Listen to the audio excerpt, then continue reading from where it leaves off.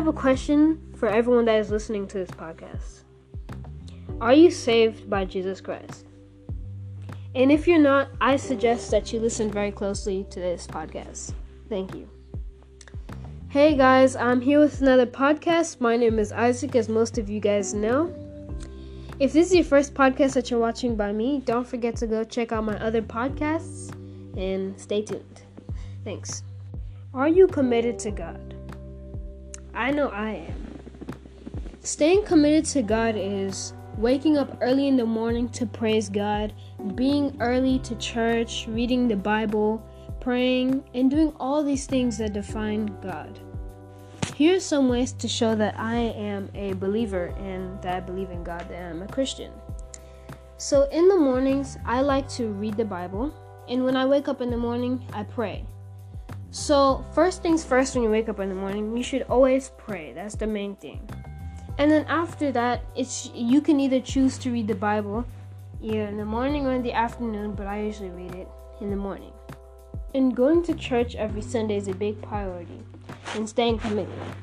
But I'm going to show you some ways on how to stay committed to God.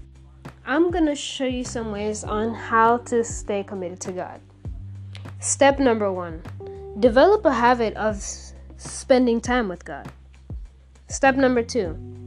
Get involved in meaningful ministry with other Christians. Step number 3. Listen to Christian worship and praise God every day and pray. And memorize your all favorite Bible verses to remember the difficult times, because God can help you throughout everything in your life. God is here for you and for everything. And last but not least, pray every morning and night. And throughout your day, also do breath prayers. Breath prayers are throughout your day where you can just say under your breath a prayer, a small, short little prayer that can help you throughout your day. When we commit ourselves to God, we grow in fullness and excitement, and understanding that the remaining full faithfulness to Christ is essential to true happiness, and it voluntarily initiated to Him.